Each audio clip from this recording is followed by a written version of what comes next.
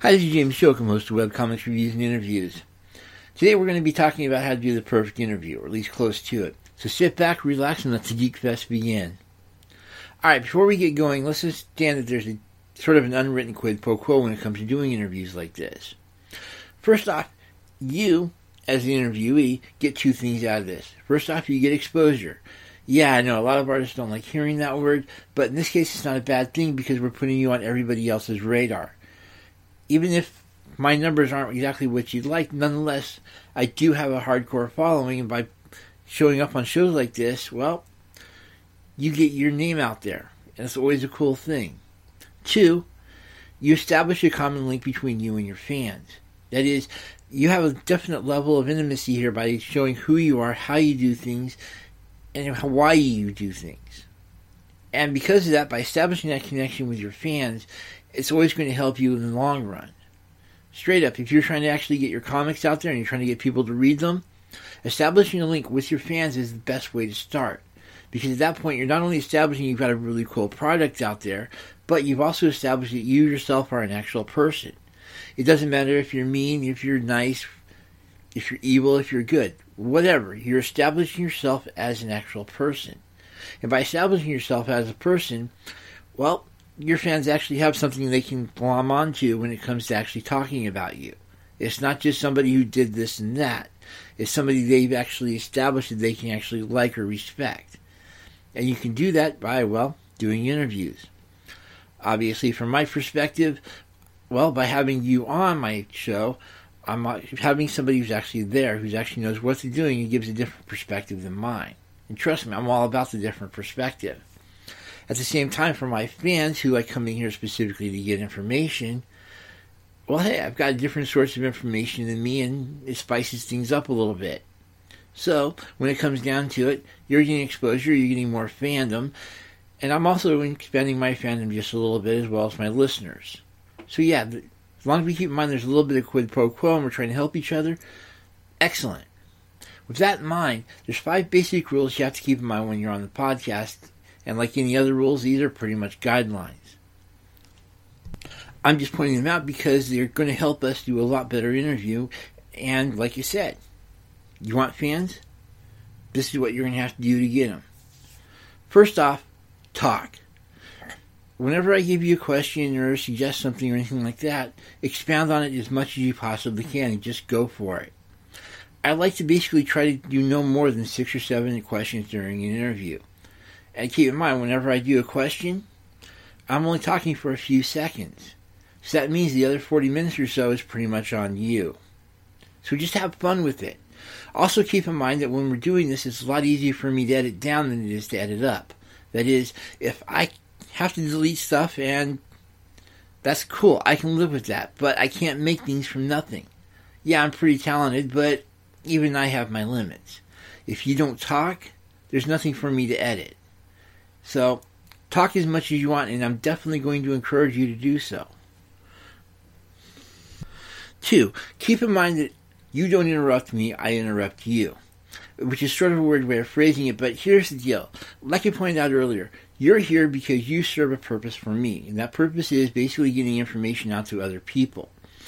What this means is if you need to clarify something I'm saying, or you need to cut me off because I'm talking total nonsense, or I'm just not making any sense whatsoever, hey, cut me off, put me in my place, and go for it.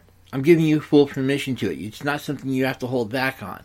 I mean, it'd be nice if you're polite about it, granted, but like I said, you're not interrupting me by any stretch of the imagination. You're correcting a course in that particular channel, and that's cool. At the same time, keep in mind that if I am interrupting you, there's probably a good reason for it, and it's usually a time-related one. But like I said, generally speaking, you can't possibly interrupt me.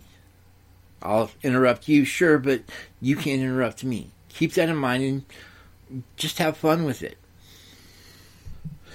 3, try to keep the swearing down to a minimum. Yeah, when I go through editing, I can edit that stuff out and put a sound effect over it and all that other fun stuff, but I really don't want to have to do this. This is a non-explicit show, and I try to keep it that way. This doesn't mean we can't go into some really bizarre subject matter or what they call mature subject matter, because trust me, I've done it and then some.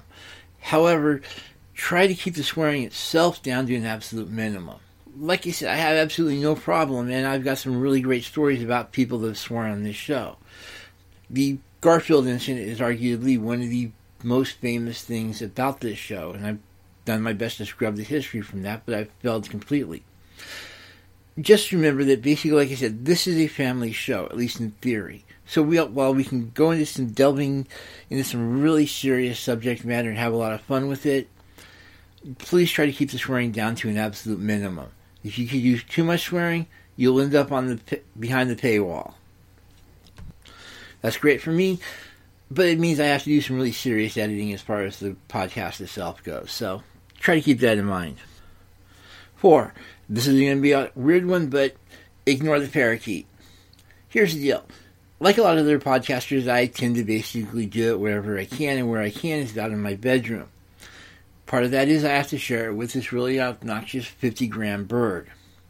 Yeah, this means that I have a bird running around in my room that has absolutely no problem inserting her opinion in pretty much everything.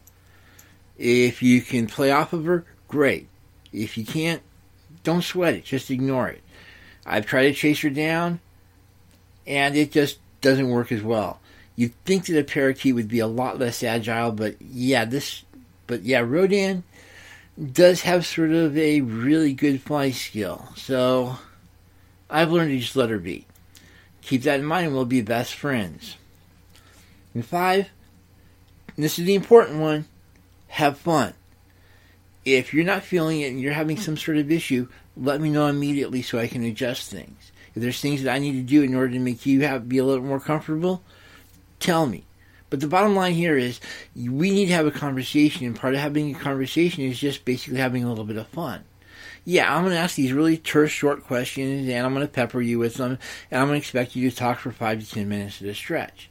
And that sounds intimidating at first, but trust me, it's not as hard as it sounds. At the same time, there's got to be sort of a level of conversation in there. That is, there has to be a certain banter, a little to and fro, a little bit of having fun.